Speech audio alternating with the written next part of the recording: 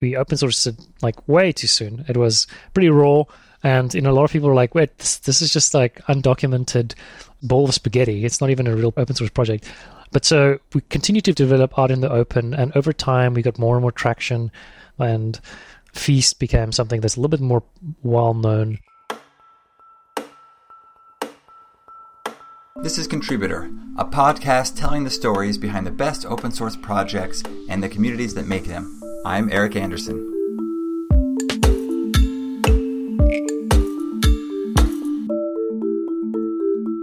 I'm joined today by Willem Pinaar, who is the creator, or at least one of the creators, of Feast. Feast is an open source feature store. And super excited to have Willem on the show. He's been at kind of the cutting edge of what's an important and emerging category here around feature stores. Willem, maybe you could tell us exactly what Feast is to start out. Sure. So Feast is a feature store for machine learning. It's an open source tool that we built at Gojek when I worked there. So essentially, it's a data system for operational machine learning. It acts as a bridge between models and data in a production setting. So essentially, data scientists can use the system to ship features into production without the need for engineers to be involved. And they can quickly iterate on features and get those into production and use them in models and manage the life cycle of those features. In much in the same way as data scientists today can train models and ship those into production through ML platforms, they also need a way to ship data into production. Where traditionally, that was a little bit harder. You need to get an engineer to write a streaming pipeline for you, or they would need to go make some changes in like a product backend to compute features in the production environment, where the purview of the data scientist was mostly the offline world or the batch world. So now you enable data scientists to be more self-serve, and that's pretty much what the feature store is all about. Got it. And I don't want to go too far into this without going into the history, but when you say putting features into production, I think we talk about features in training, but you're talking about also when features need to be served to the model for inference. Right. Okay, I'm blurring those lines a little bit, but that's a key part of the value that feature store provides. If your use case is you're training a model and you're serving a model, the model expects the same feature values in both environments. And so feature stores provide that consistent interface, both offline and online. So if you don't have that online environment, that production environment, it's a little bit easier, right? Because you can write a single SQL query. You get your data from, let's say, BigQuery or some Snowflake or some data warehouse. You can both train and score in batch. Pretty easy. But if you have divergent environments, then it's a lot harder, right? Because the data scientist can do the training, but shipping that model into production, it also requires equivalent data in a production setting. But that data comes from different places. It doesn't come from a data warehouse necessarily. It'll come from your product backends or streams or other backend services, because it needs to be real time and all those things. And so the feature store provides not just a way for data scientists to ship features into production, but also provides a unified interface between those two environments. So the model only sees one view of data. And it's kind of a unique problem to ML, or at least decision systems that need to be trained like models. I'm a bit familiar. When I was at Google Cloud working on data processing services, there was this awareness that to do machine learning, we needed not only to present the same features in training and production, but we probably should do the whole transformation pipeline the same to ensure, like you said, consistency in how those features are calculated. Now that we kind of understand what Feast is, tell us kind of your story or the story of Feast, which is maybe one and the same, and how you came to kind of discover the need here and then start working on it. Yes, I'm South African. I'm actually from engineering traditionally. So I studied mechatronic engineering, and I worked for a while in control systems and automation. Actually, I ran a startup, like a networking startup, an ISP for a while prior to that, but professionally, I worked as a software engineer in industrial control systems and automation for about 5 years. And I started that in South Africa. At some point, I moved abroad and I worked in Thailand and continue to work in that space. But I've always enjoyed the act of automating processes. And so if it's conveyor belts or factories or ERP systems, like multinational corporations, all their control systems and their processes, or whether it's a startup's internal infrastructure, that automation has always been like a fun area for me to explore. And so I moved more and more into data systems and machine learning over time and landed a role in Gojek in early 2017. And what is interesting about this company is that they were really like a rocket ship. A lot of companies call themselves that today, but at that point, we had, I think, 3 or 4 data scientists, and they were trying to build a data team, a data science team. And from the start, they knew they wanted to build production ML systems. The company was valued at about $1 billion, and they were just getting very large amounts of money being injected, because in ride hailing, the numbers are quite astronomical in terms of like the burn and the revenue. And so it's like 500 million or $1 billion at a time every couple of months, like every 6 months or so. And so we're really scaling out the team and running into a lot of pain points. Like, despite having so many people and such a willingness to get into production with these machine learning systems, not being able to get support from product engineering and not being able to get into prod. So they hired me as the lead of this team, and then a team underneath me to help the data scientists get into production. So it is a very classic kind of archetypical problem, because you had like 5 data scientists per engineer. And at the time, we thought that we were not doing a very good job, not being able to make everyone happy with getting them into prod. But over time, we realized that this is a very common problem, because management thinks you just throw data scientists, just hire more data scientists and things will just fix themselves. But it never happened. So originally we were just building the core ML systems, like pricing systems, matchmaking, and ranking drivers to match to customers, fraud detection systems. So we also had a lot of recommendation systems, because we had a food delivery network. So we had ride hailing, food delivery, digital payments, bank, like lifestyle services, all kinds of things. It's like, if you merge a food delivery company with like a digital payments company and a ride-hailing company. So the company spans all these different verticals. Is your team kind of catering to all of them as well? Yeah, so the team catered to all the verticals. At the start, though, we didn't specifically focus on digital payments because of regulatory risks. Okay, so it's just a lot more complicated because the data was segregated and it was just a lot of red tape. So we ignored that for the first 2 years, basically. But we did do fraud detection. So there was a lot of like transactional data. It's just not the banking side. But yeah, we had all kinds of use cases. So we even had like credit scoring, fraud detection, OCR, and like ranking, forecasting, anomaly detection. You name it, we had it. But in most cases, we'd start with like a kind of a bespoke system, and we didn't have like infrastructure for this. But over time, we realized that the only way that a small team like ours, at that time we were about 15 people at the peak and about 60, 70 data scientists, only way that our team could support them was through building a platform and building the tools that these data scientists could be self-empowered. And the first system we built was the feature store, and we built that because most of our time was being spent on both feature engineering as well as productionizing those features. We looked at Uber's implementation and the work that my current employers, or the people that I work with, Mike and Kevin, did in Michelangelo, and their system was completely end-to-end. At Gojek at the time, though, what we had was pretty advanced, pretty robust computational platform. So we could transform batch data, we could transform streaming data, but we didn't have a way to get that into prod. And so Feast took on a shape that fit the kind of Gojek mold to some degree, or the architecture. And so it's essentially the bridge between these transformation systems and the production environment. And it allows data scientists to define schemas that point to sources. It's kind of like a virtual feature store in a sense, and it maps into those sources and then allows them to ingest the data and then kind of expose that in both in a developer environment as well as a production environment. And so we built the project with Google Cloud. So they were a kind of strategic investor with us, and we worked with their professional services arm. And over like a 3-month period, we built the software, we shipped it, we got a few use cases onboarded, and we were also very close to the Kubeflow team at that point, and they really encouraged us strongly to open source it and work out in the open. And so we did that. We open sourced it like way too soon. It was pretty raw, and a lot of people were like, wait, this is just like undocumented bowl of spaghetti. It's not even a real open source project. But so we continued to develop out in the open, and over time we got more and more traction. We had a few blog posts, one on the Google Cloud blog, and people, I think, were less focused on MLOps at that point in time. MLOps was not a day-to-day term. But over time, feature stores became a household name, and Feast became something that's a little bit more well-known. So I'll just finish up the Gojek story, and we built a bunch of other tools there as well, like a model serving stack, data orchestration tooling, data pipelining tooling. We've got a great experimentation platform as well, and a bunch of the stuff is already open source. Turing is the experimentation system, and Merlin is our model serving system. And so after about 4 years of that, we really rolled out Feast quite widely within the organization. People are pretty happy with that. All these teams in the feature store space talk to each other, and Tecton and Mike and Kevin reached out to me, and we were just kind of riffing on ideas, we decided that what we're trying to do is the same thing. They're trying to build the best enterprise feature store. We're trying to build the best open source community and open source feature store. So we're very aligned on what we're trying to do. It's just like we're focusing on different areas. And so we decided to work together. Of course, I don't represent the whole Feast. It's a community project, essentially.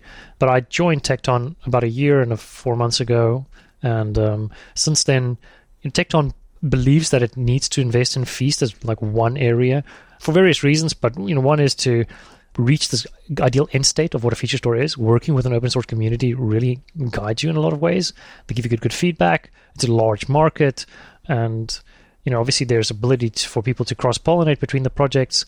And so Tekton invests heavily into Feast. Like we've got a dedicated team on Feast, and so that's been my focus. And over the last year and a half, we've shipped a lot of releases. I think we're in 0.18 right now, so that's at more than 10 releases since I've left Gojek. And the Feast is now a part of the Linux Foundation for AI. It's one of the first couple that joined, and now we've got a bunch that have joined, like Lyft has contributed Flight as well, and there's a bunch of other ones that have joined since then.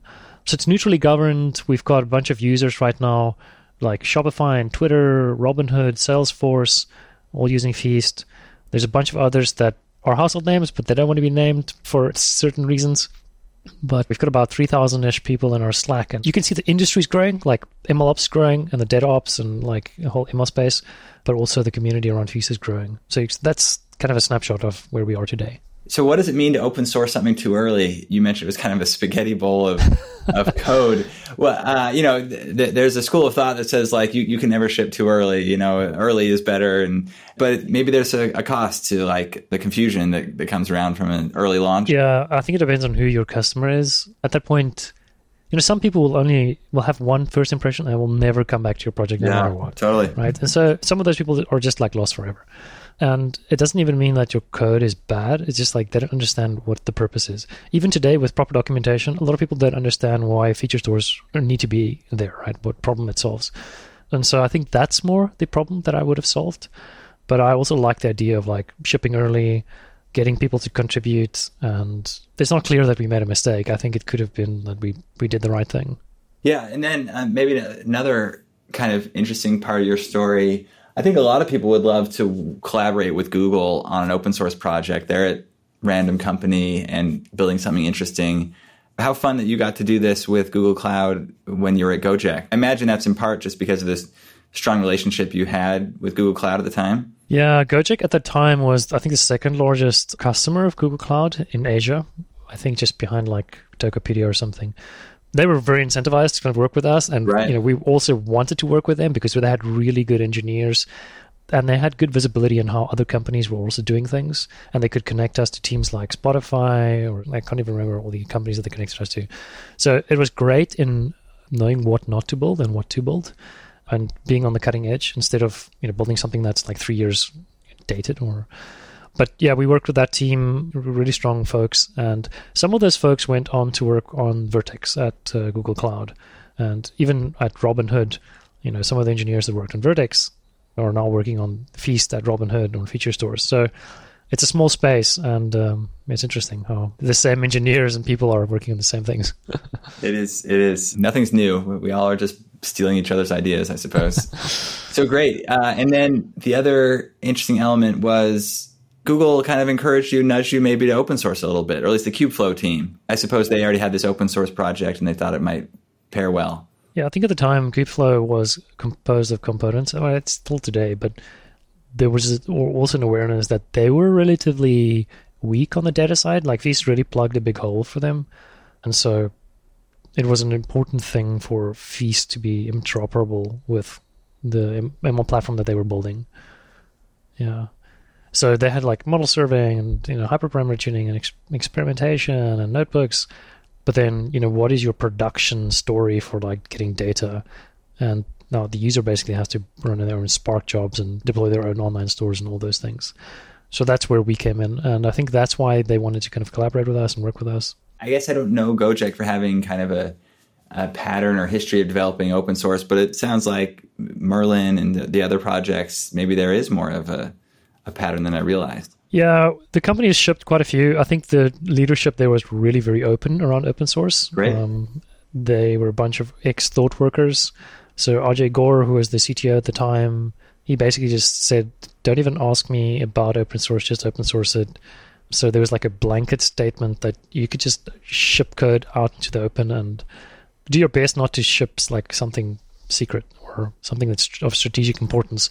But it's actually, it's much more rare to find that in just code that an everyday developer writes, right? Unless you're shipping like models or business logic that's like your feature engineering pipelines or something crazy that clearly is like IP. That's a great point. I think most organizations are trapped in this world of let's assume everything we write is top secret and give permission on occasion for open source. And they're like, no, let's just assume everything's kind of vanilla code because it is, and be sensitive to maybe a situation's edge cases where it's probably... Also, our biggest problem at Gojek was, we had all this money, but we couldn't hire people. And so if you just open source a lot, then really helps with hiring. It's a lot better story than hand-wringing about like, oh, is this line of code going to cost us something? Yeah.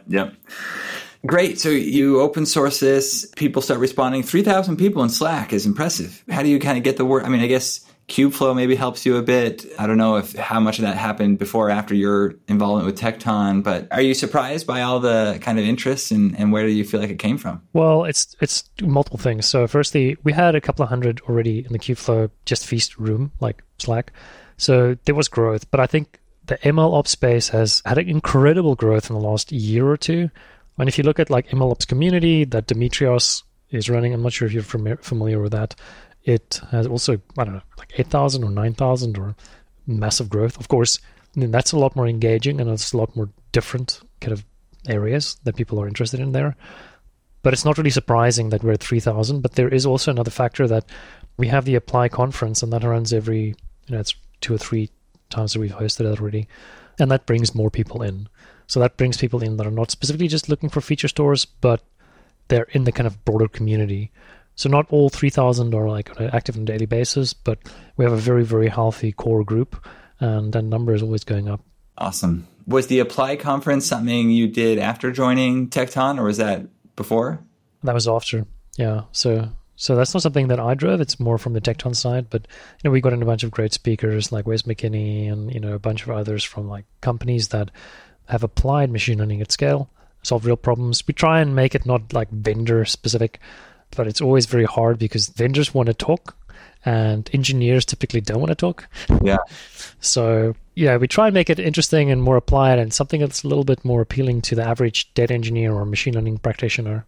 And it's gone well so far. Yeah. Yeah, it's a tough line to draw, and I feel like maybe the best way sometimes is just to do a little bit of everything, have some kind of vendor agnostic content, and then allow the vendors to do a little bit and try and make everybody a little bit happy. But let's talk a little bit, now that we kind of understand the story of Feast, maybe some of the broader topics around the market here. Maybe tell us a little bit about what it was like joining Tekton. I think we hear a lot about open source projects that create companies from themselves. I don't know, like a Mongo type situation. But this was a little bit unique, right, Willem? What's it been like, I guess, kind of bringing an open source project to an existing company? Yeah, actually, I think that is very unique. I can't think of a company that has done that before. No, yeah. I think it's for multiple reasons. There's definitely some traction on the Feast side when we had this discussion, and there's like an agreement that we'd want to kind of build on that. And I think both Tekton and Feast benefits from that. Of course, if Feast gets an investment of engineering resources, it benefits. Tekton is also ahead of Feast in terms of functionality. And so a lot of those ideas we can just copy verbatim and roll out to open source because Tekton will always have a head start because the bulk of our engineering workforce is on Tekton. But another thing is that the Tekton product is kind of based on the work that Mike and Kevin and the team did at Uber. And so is Feast. And so our products are not wildly different. They're pretty close. And in fact, we always had this idea in the back of our minds that these products will converge and we can make it easy for people to move from the one to the other. So if you want something open source or you just want to kick the tires or you want to run it on your own, you can use Feast and it'll solve your problems, but you're going to have to, roll up your sleeves a little bit. If you want to just use a managed service and, you've got bigger problems to solve than deal with the feature store, then you can use Tekton. And so the long-term goal was always allow people to move between the one and the other. And we also knew that because the space is growing, there's a little bit of a distrust of vendors. And that changes over time as the market matures. But at the start, people want to deploy something on their own. They want to get a win. They want to prove to the business that feature store makes sense and that there's value here, and then they want to pay for something. And so it's a good story for Tekton, and it's good for Feast. Of course, it is a very unique situation. It doesn't always happen. Normally, the company starts something on their own and kind of promotes that. But so it has been a joy kind of doing this from both Gojek and then Tekton. Of course, the conversations are completely different now. At Gojek, it was, here's this kind of captive audience of data scientists that you can kind of dog food this software until it works eventually, right? But out in the wild, the product needs to be at a higher level of maturity. So luckily, we could do that at Gojek, because now you're dealing with companies that are deciding, do I build or buy? And by build, I kind of mean adopts of open source and kind of build on that. But if you want to use an open source product, you probably want to show them something that is a little bit more mature, because they don't have many options today. But so, yeah, that's been very refreshing. Yeah. And then you mentioned earlier that your project, Feast, kind of fits between processing engines and storage, if I understood. You talked about bridging the gap. The assumption is people bring their own processing pipelines and bring their own storage. Is that correct? And I imagine an alternative would be like an all-in-one type solution. Yeah, maybe I could talk about what Tekton does, and then I could talk about what Feast does. So Tekton, you bring a data source. So you bring either a batch source, like a Redshift or like a Parquet file on Data Lake, or you bring a stream, and then you define transformations on those sources, and then those transformations will be run as like either streaming or batch jobs on a schedule or constantly, and then both an online and offline store will be populated from those computations. And those two stores will then be used for building training data sets or being served online in a production environment. Now, Feast is slightly different. Feast was built on the kind of Gojek architecture where the compute systems were upstream. And so we're more focused on, once you have your streaming or your batch features already computed, we can make that available for you in production. Now, for a lot of people, they think, okay, well, the feature engineering is the difficult part, and we agree with that. I think the risk for us was we didn't want to reinvent like a data pipelining or a computational system. So we really wanted to focus on the area that we thought that was unaddressed instead of the area that was the most challenging. And so plugging Feast into an Airflow pipeline or a dbt pipeline is very easy, and it solves that last mile, but it doesn't do the computation. So you need to do that upstream. What we do today is we do have some level of computation. So you have row-level real-time computation called on-demand features. So when you read from a online store, for example, you can transform data at a row level, and you can apply those both at the online, it's both online and offline in a consistent manner. And this is very important when you have event data, let's say like a customer's location, that isn't available to pre-compute for that customer. So you can't use that data to like figure out the distance between the customer and the driver, or between a customer and where the product is going to be available, like the closest store or something. But over time, we're going to be implementing a lot of the same functionality that Tekton has. So even right now, we're planning to build batch feature engineering support and streaming compute support. And yeah, we're chatting with a bunch of folks that are, there are RFCs, and that's something we do in the Feast project. We create RFCs or design documents essentially that lots of people collaborate on. They voice what they want, the requirements, and then we go and actually implement that. So definitely streaming compute and batch compute will become a part of Feast, because ultimately our core user is an engineer, like somebody that needs to support data scientists, and we want to make them, give them higher leverage. And so if they have to manage streaming jobs, we want to take that burden off of their plate. But I think the risk for us is we don't want to add a new system for them to manage when they already have a system. So we prefer to integrate than reinvent that. Yeah, makes total sense. And when you say row level, is that kind of like a non-aggregation? Yeah, that's non-aggregation. You'd not want to aggregate at that level, because normally if you're doing an entity lookup, like for this user, give me his or her features, you can't aggregate there. I mean, you could, but then you'd need to apply that aggregation on the batch side as well. Yeah, aggregating streams has always been kind of a little complicated to think about windows and when do the windows end. And yeah, I think a part of why it falls apart for the retrieval case, I think you're talking about the production, like how do you produce features to store in the online store? But at the retrieval time, the list of entities that you look up is kind of random, right? Let's say you're like looking for a driver with Uber. Which drivers are going to be queried is depending on like which ones are close to you, right? So that list is always random. So if you aggregate over that list, when you look up their features, how does that translate to the batch case, like the offline feature computation? It can't, right?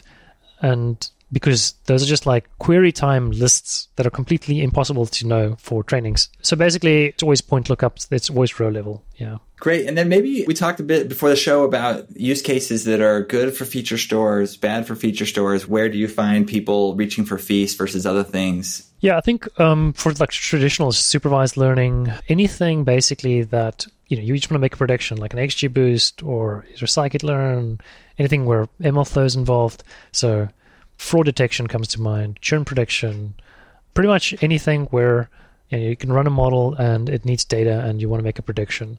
That's where feature store is valuable. What we do see is that typically it's not valuable when you have batch-only use cases, because you don't have this consistency problem, right? You don't have two environments, the offline, online environment. Typically, you just have like your one single data source. Feature stores are typically more valuable when you have a freshness requirement. Either you have streams pushing low latency data into an online store, or you have these like real-time computations, or you have fast, like low latency reads. And if you have those elements and you need to do some kind of online scoring, then a feature store is going to be critical for you. Feature stores are useful as part of recommendation systems, although they don't do everything in a recommendation system, so it's very good at like ranking. You can use a candidate server, look up a bunch of like entities, like a bunch of users, and then rank them.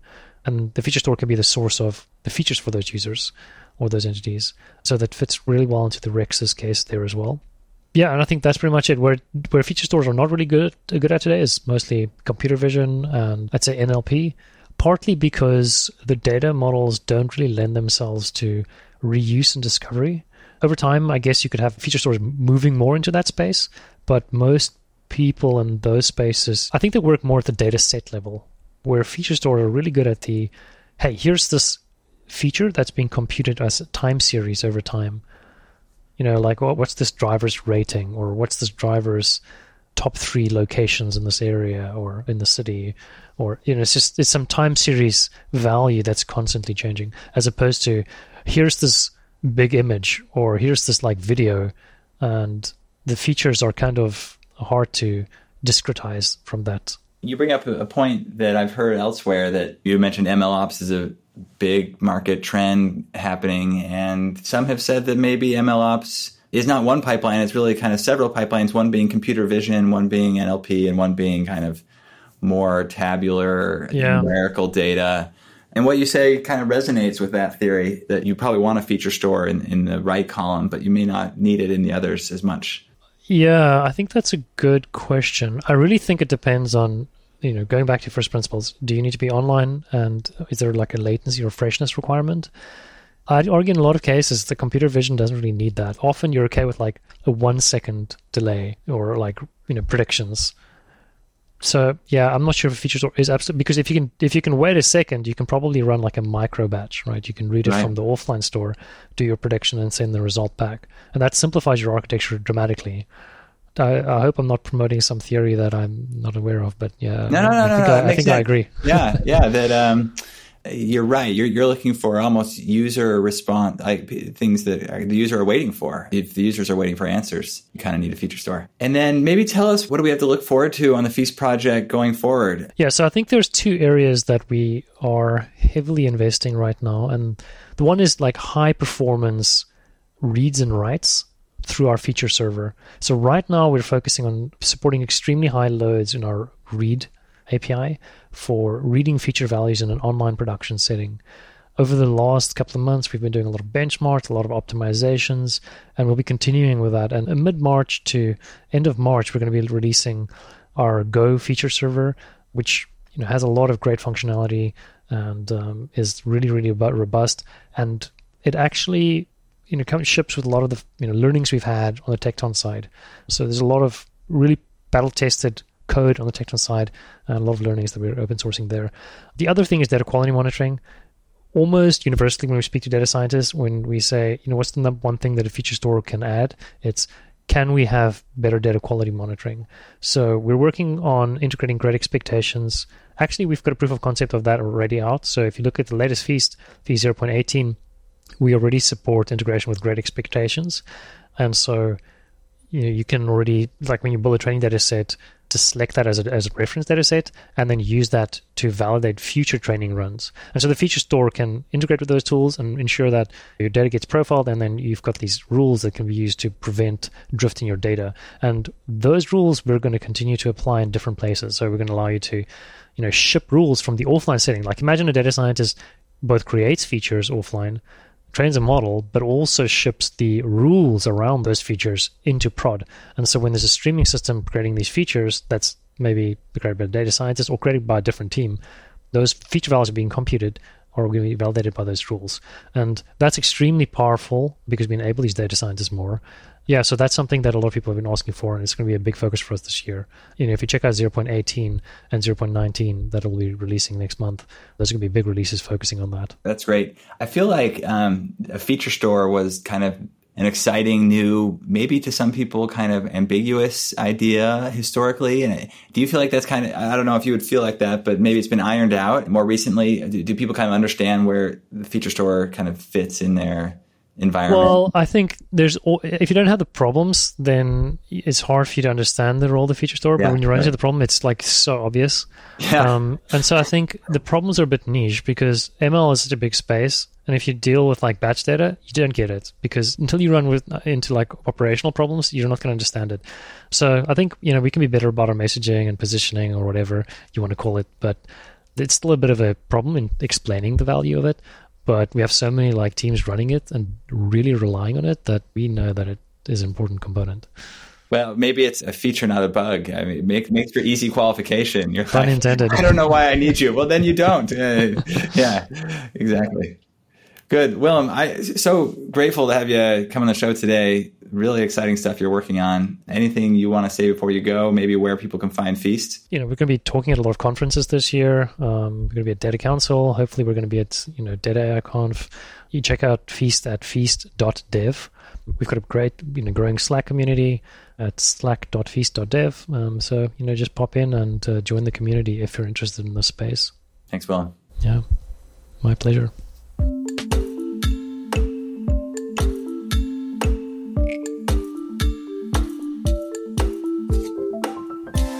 Find today's show notes and past episodes at contributor.fyi. Until next time, I'm Eric Anderson, and this has been Contributor.